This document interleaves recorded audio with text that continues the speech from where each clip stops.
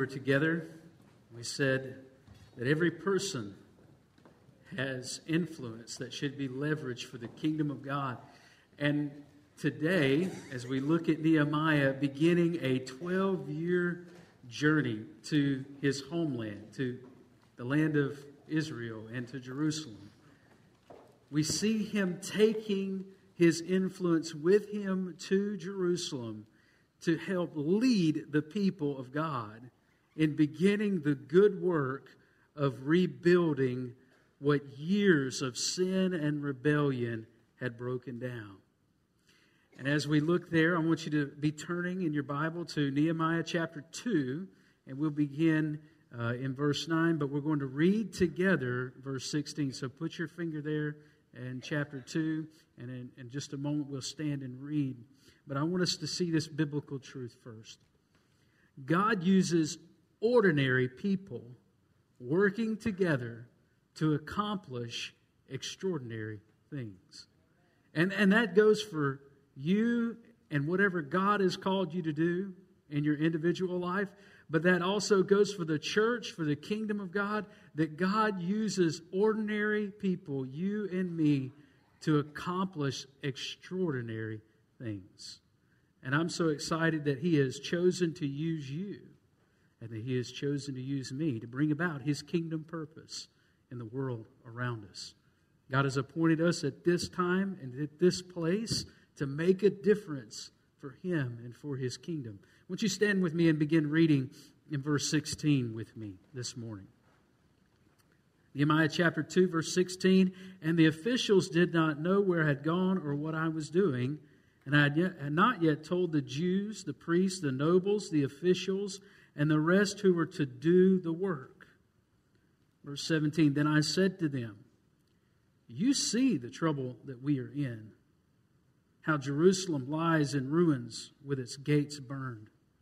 Come, let us build the wall of Jerusalem, that we may no longer suffer derision.' And I told them of the hand of my God that had been upon me for good, and also of the words that the king had spoken to me. And they said, 'Let us rise up and build.'" Let us pray together. Father, we are thankful for your word today. Lord, let us look to the example of Nehemiah, a kingdom leader, one who wielded kingdom influence and who was used to do extraordinary things. Lord, let us live as he lived, in total dedication to your work in our lives. Father, that we may build your kingdom here in this place, Lord, that many souls may be brought to glory. More and more people will come to know you as Lord and Savior, and the name and fame of Jesus would grow and spread throughout this land. We pray this in Jesus' name. Amen. You may be seated. Nehemiah entered into a state of derision and confusion whenever he entered into Jerusalem. And he arrived in that place and he spent a few days there, and then God mustered him up to go and inspect the wall, to see what he could see. And then as a leader, Nehemiah began to rally the people of God and bring them together and to strengthen their hands for the good work of rebuilding that wall. He was a kingdom leader. I wonder about you and me today. Are we truly kingdom leaders? We hear a lot about servant leadership, but here's the thing. We can be servant leaders and not be kingdom builders.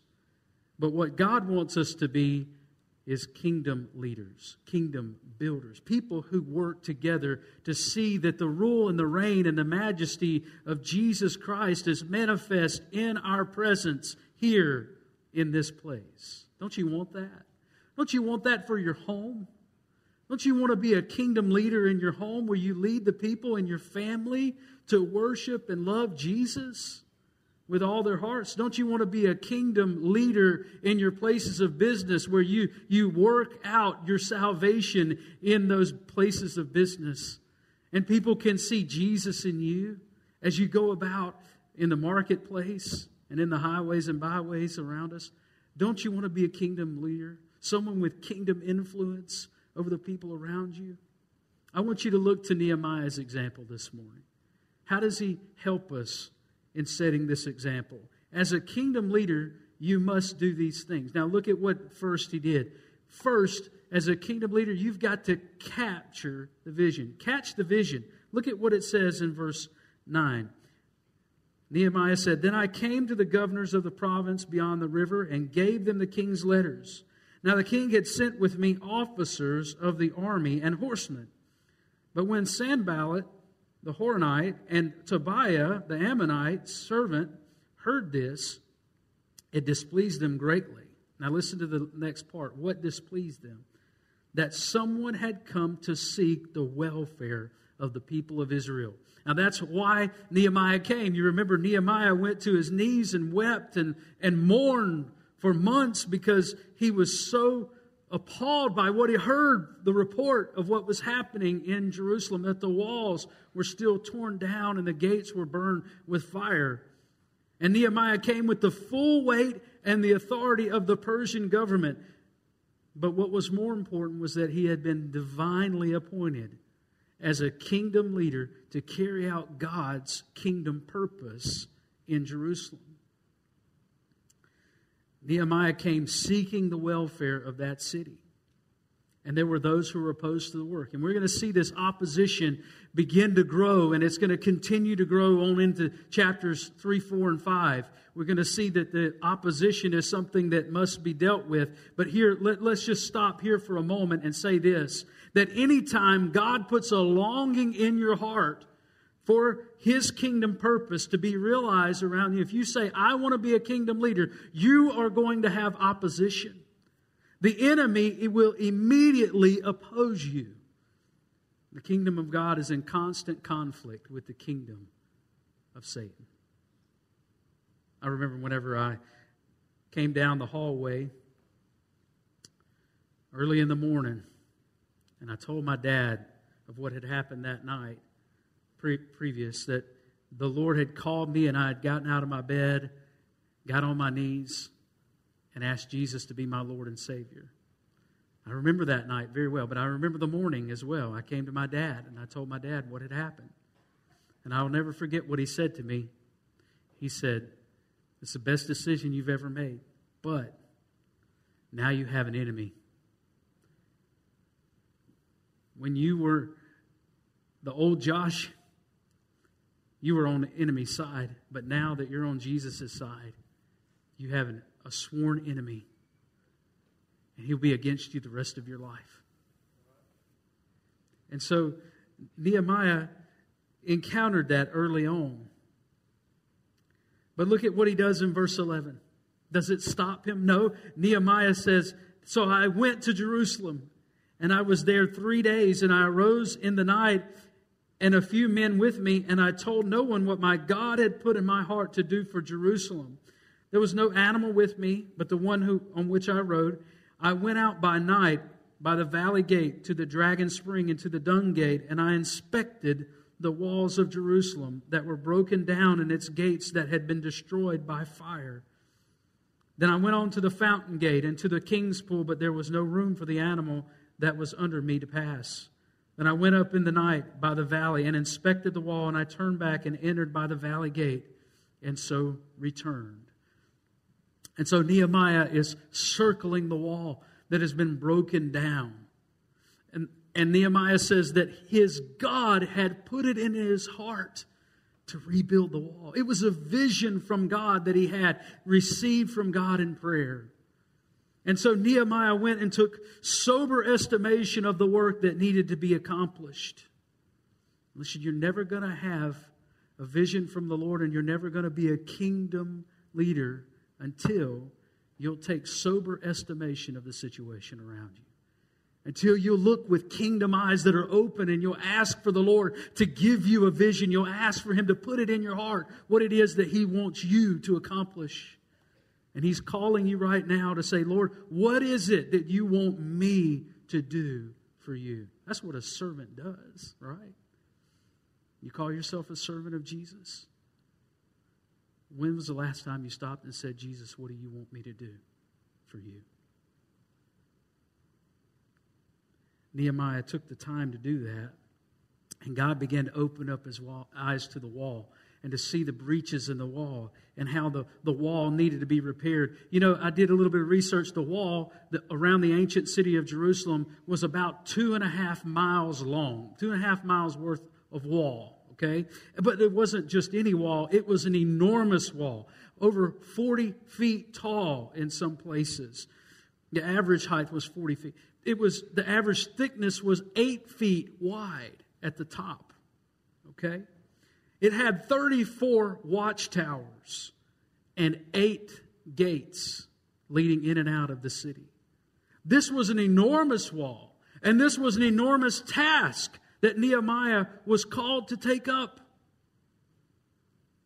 But you got to know the importance of it. Why do we need walls? Why are they important? You remember Trump's campaign? Build the wall. Why do we need walls? Someone said, well, there was a wall around Jerusalem. Amen. There's a wall in heaven too, right? The Bible talks about a wall in heaven. So we need walls on our borders, don't we? Now, I'm not getting political here, but I want to talk about what walls can do. Walls separate. We think about it, the wall was that line that was drawn that says, this is God's city. This is the city of Jerusalem, and this is where that city begins and ends. And the wall says, not only is this where Jerusalem ends, but this is where the world begins. And when we think about the wall that we need to have in our lives, it's not a physical wall that we need to build, even though those are important. You want walls on your house, in your house, right? Our neighbor, they had a termite infestation, and they had to tear down the entire back wall of their house to get rid of the termites because they need that back wall, right? Walls separate the inside from the outside, and for you and me spiritually, the walls that we need in our lives are boundaries, moral boundaries, spiritual boundaries against sin and against evil and against wickedness, against immorality in our lives that we need to maintain. And we need to have that integrity. So walls separate, but walls strengthen as well. Walls support one another. If you think about the walls of this building, no one wall could stand by itself. They need each other. And when they all come together, these walls make a very strong and fortified building that can withstand a hurricane. It's already proven that it can. Walls strengthen, walls safeguard. And so that which is inside the wall, because the wall is strong and on the outside the wall is fortified against the oncoming enemy, the walls safeguard the people within.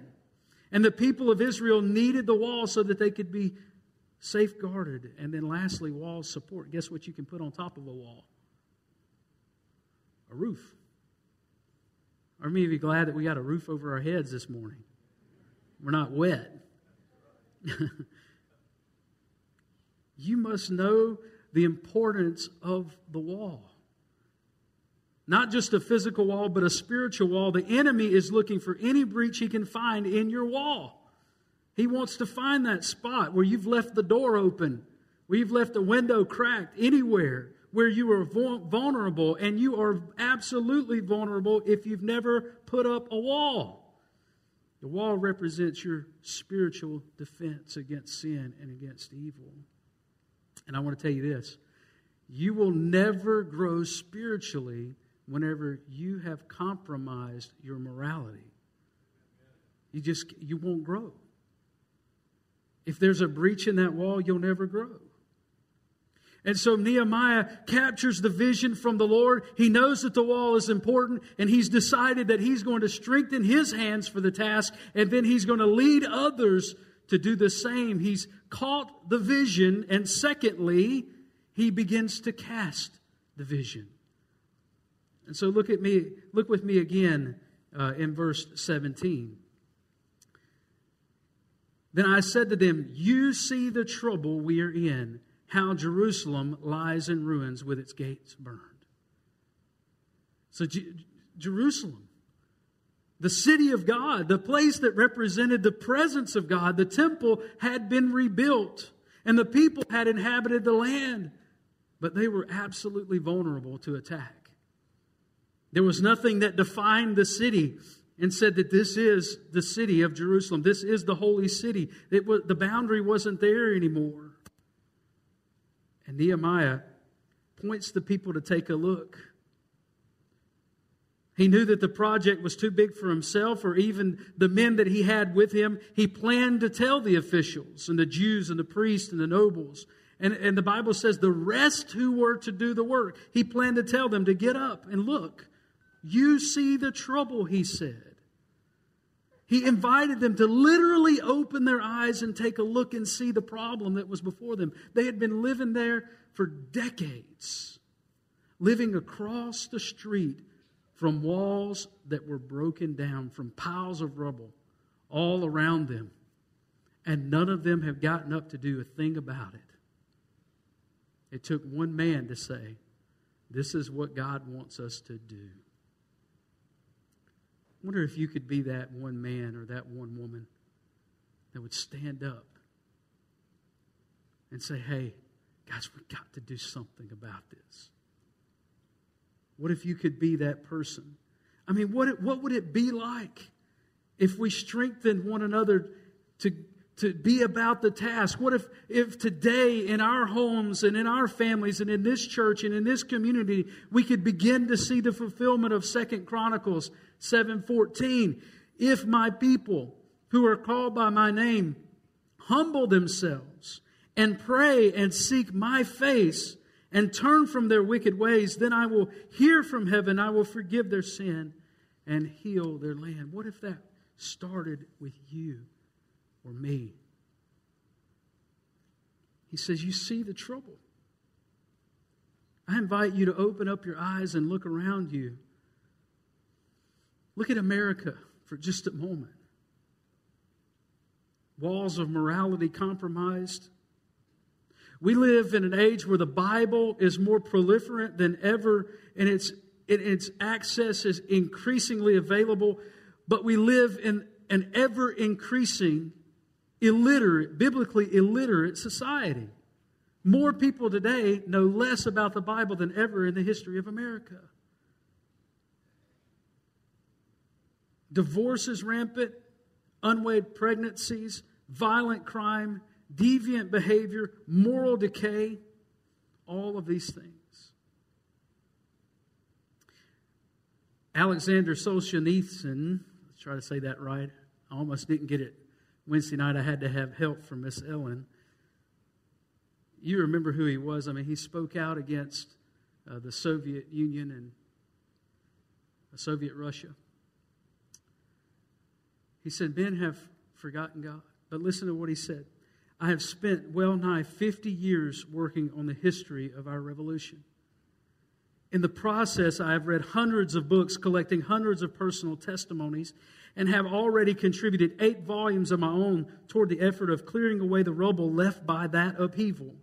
But if I were asked today to formulate as concisely as possible the main cause of the ruinous revolution that swallowed up some 60 million of our people, I could not put it more accurately than to repeat: men have forgotten God.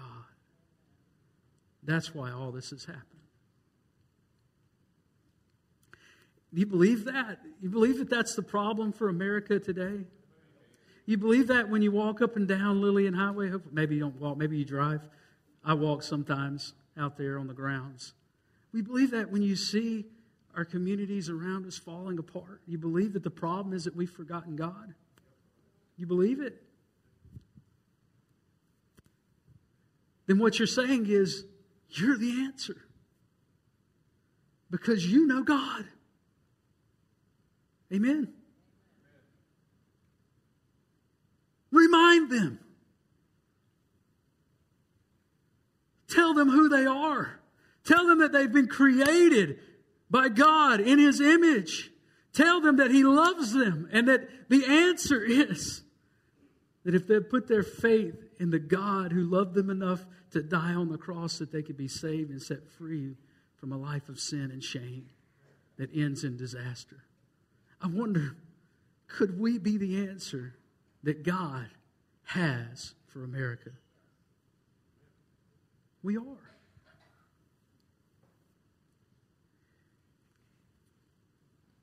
When will the moral decline of America begin to affect you enough? Notice what Nehemiah says at the end of verse 17. He says, "Come, let us build the wall of Jerusalem." He tells them, look, we've got to do this, that we may no longer suffer derision. I want to tell you there are some things that cannot be accomplished until God's people come together to do it. You see, here's the thing. You alone will never be able to affect the world around you all by yourself. We said, what if it was started with you? That's great. I hope it does start with you. But it doesn't just need to start with you. It needs to start with you. And it needs to start with you. And it needs to start with you. And we need to come together for this purpose. We got to cast that vision that God has given us. We got to say to one another, hey, come beside me. Let's do the work together. Rally support. Call others to your side. Pray for one another. Strengthen your brothers. Remember what the Lord said to Peter? He said Satan had chosen him to sift him like wheat. He asked permission to do that. But then the Lord said to Peter, he said, when you have turned. I think I have that passage, Miss Sue. When you have turned. Again, strengthen your brothers. Strengthen your brothers. And so this is the third thing that he does. He carries out the vision. So he catches the vision, then he casts the vision, and then he carries out the vision. I wonder if we could unify for the work. The people of God unified for the work. The leaders unified. Nehemiah himself, we see him working. If we look through chapter 3, which in some estimation might be an unremarkable chapter, and we're just kind of do an overview for a second. This basically enumerates all the people that worked on the wall to rebuild the wall and how they all came together and how they all did their part. How no one was really left out except for a few of the snooty nobles that decided that they would not lift their hands to the task. But look at all of the people. There were craftsmen. There were goldsmiths. There were perfumers, people that made perfume. There were priests. There were even daughters. Look at what it says in verse 12. Next to him, Shallum, the son of Halohesh, ruler of half the district of Jerusalem, repaired. He and his daughters. There were even daughters that got up and did the work too. Everybody was, I can imagine just seeing children picking up stones and placing them. Everybody was working together. You know, the church is better when we work together. We're so much better when we work together. And then you see over and over in chapter 3 the same kind of words that are repeated, that they repaired and that they built and that they placed the beams and the bars of the gates. They repaired, they laid its beams, set its doors, its bolts, and its bars. Everyone is repairing. Everyone is working. Everyone is doing their job. And notice they're actually repairing those places that are closest to their homes.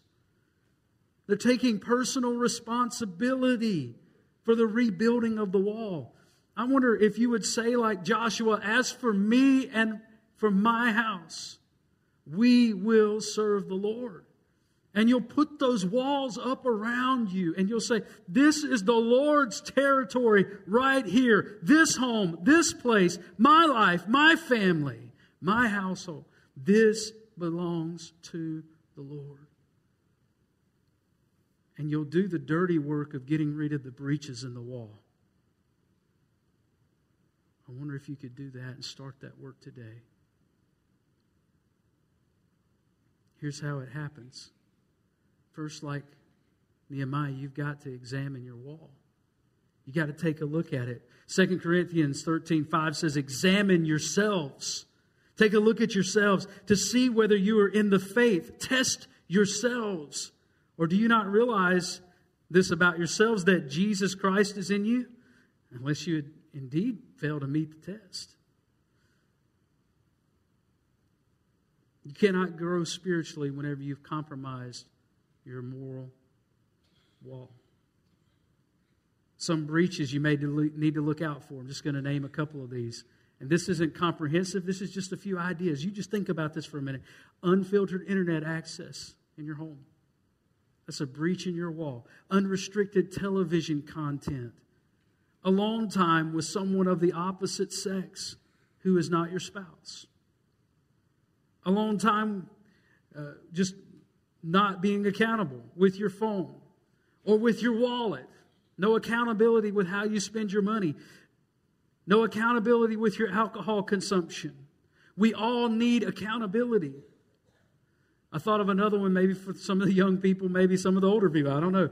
Violent video games. That's a breach in your wall. You know, whenever they trace those serial killers and mass murderers, one common theme throughout all of those people is that they played those violent video games and they consumed pornography. Inspect your walls. Find those holes in your walls. Do the work of asking God to search you and try you and say, Lord, see if there's any wicked way within me and lead me in the way of righteousness. See if there's any area that you've left open for attack. I want to tell you this. There's not a single moment in your life that you can let your guard down as a Christian. You don't get to let your guard down. Remember, we have that sworn enemy. He's just outside the gate. He's seeking someone to devour. And the moment you give him a foothold, he'll take the whole thing. He'll be like your uncle living on your couch in your living room, eating up all your Cheetos. Where are you weak? Examine yourself. And then, not only examine your wall, accept your call. God has called you. He's told you. He said, this is what we need to do. This is what I want to do through you. Rise up and take your place. You wield great influence. Use it for the kingdom of God and rebuild the wall that is around you. And then lastly, invest your all. I want to show you one more little line here. Verse 19, when Sanballat the Horonite and Tobiah the Ammonite, servant of Geshem, and the Arab heard of it, they jeered at us and despised us and said, what is this thing you are doing? Are you rebelling against the king? Notice the enemy, one of the first tactics that he does, he tries to cut them down, but then he throws lies and insults their way. And that's what the devil's going to begin to do with you.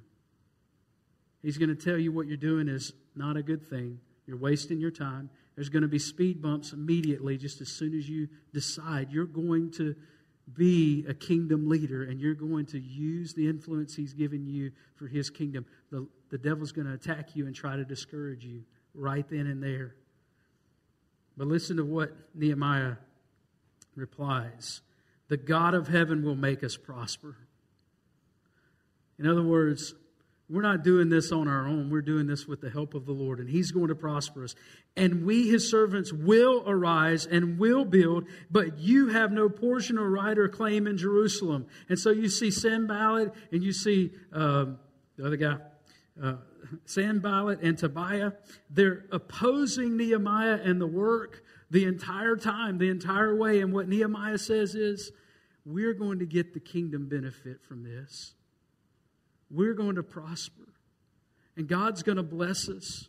And God's going to use us. So in other words, it's worth our time. It's worth our energy. It's worth our effort. It's worth every ounce of energy that we can expend for the kingdom of God, because there are kingdom blessings that we will receive. But if you won't put your hands to the task, you have no portion in it. So I want you to bow your heads and close your eyes.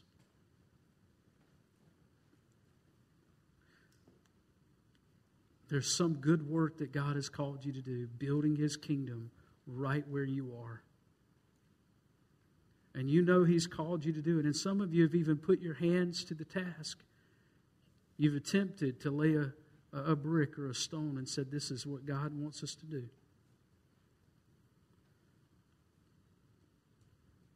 I want to tell you, if you don't first bring your confession to God and say, God, I'm a sinner, I need you. I can't do this on my own. If you don't start there, humbling yourself before God, whatever work you've tried to accomplish will ultimately fail. So you start in that place and you say, God, I confess my sin. I tell you, I am a sinner and I need you. And if you've never made that confession to God and you've never said to God, God, I'm a sinner and I need you. I need Jesus to save me. And He's inviting you to do that today. He's inviting you to switch sides. To go from the side of the enemy to the side of the King of Kings and Lord of Lords. To be saved from a life of sin that ends in death. If you want that today, if you've decided in your heart you want to trust Jesus, let me lead you in this prayer. Say, Jesus, I admit to you that I am a sinner. I've done things that I know are wrong, and I've failed to do the things that I know are right.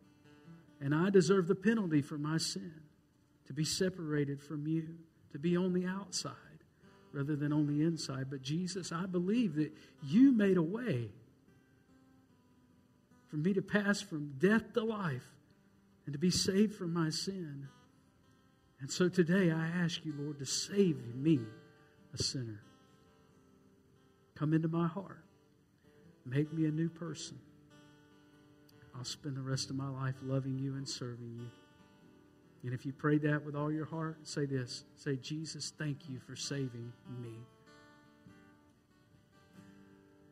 In your name I pray. Amen. I want you to look up with me for just a second.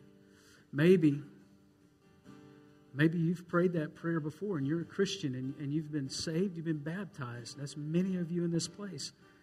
But your wall has got some gaping holes in it. And you know right where they are. And the Lord is saying to you, look and see the situation. Look at this condition that you're in. It's time for you to repair those holes. Jesus said it'd be better for you to enter into the kingdom without a hand or an eye than allow those things to cause you to be thrown into hell. Whatever it is, whatever the hole is in your life, ask the Lord to repair it. Now I want you to stand. We're going to have our invitation. This is the moment where you say yes to Jesus. If you've just asked Jesus into your heart, you prayed that prayer with me, we want to know what the Lord has done for you. It's time for you to tell others what Jesus has done for you. If you need prayer and you want to just spend some time with the Lord in prayer, whether here at the altar with one of our altar counselors or there in your pew, this is your opportunity to do that. And if you're looking for a church home, a place to love and serve Jesus along with the saints, this is your place. This is your opportunity to come. We'll welcome you here into Myrtle Grove Baptist Church as part of the family of faith. So you come, however the Lord leads you, you come. Let's sing together. Come as you are.